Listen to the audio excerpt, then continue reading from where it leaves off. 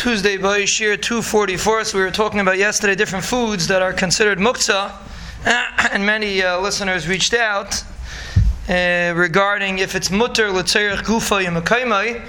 It's very important to point that out, that if a person, let's say, has raw fish in his refrigerator, it is also to move it even l'tzerich gufa yemekaymai, even if he's trying to get to something behind the fish.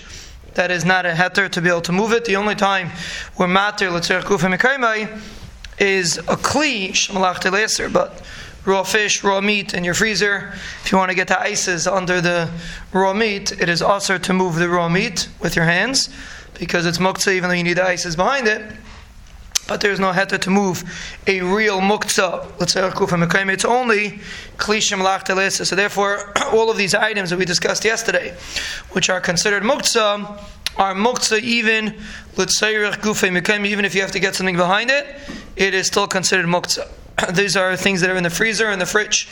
You could have things that you keep in your pantry. For example, rice, or raw pasta, spaghetti. These are all muktzah. They're useless. Flour, dough, yeast.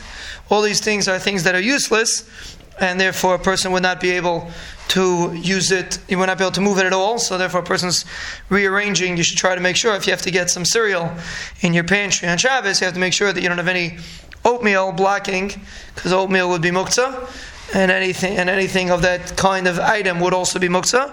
Cake mixes, a person has mashed potato mix, all these things that you know how to use in Shabbos would be muktzah. And a person has French fries in his freezer, also muktzah. That's really basically raw potatoes.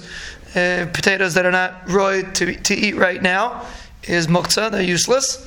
So therefore anytime a person is moving something in his freezer, he has to make sure it's something that can be eaten in its current state, doesn't need any, you might have to defrost it, but you have to be able to eat it in its current state, and you shouldn't have to cook it or bake it. Such an item is not considered muktzah, but anything which is not roi in its current state is considered muktzah, even l'tzerich gufa mekayim.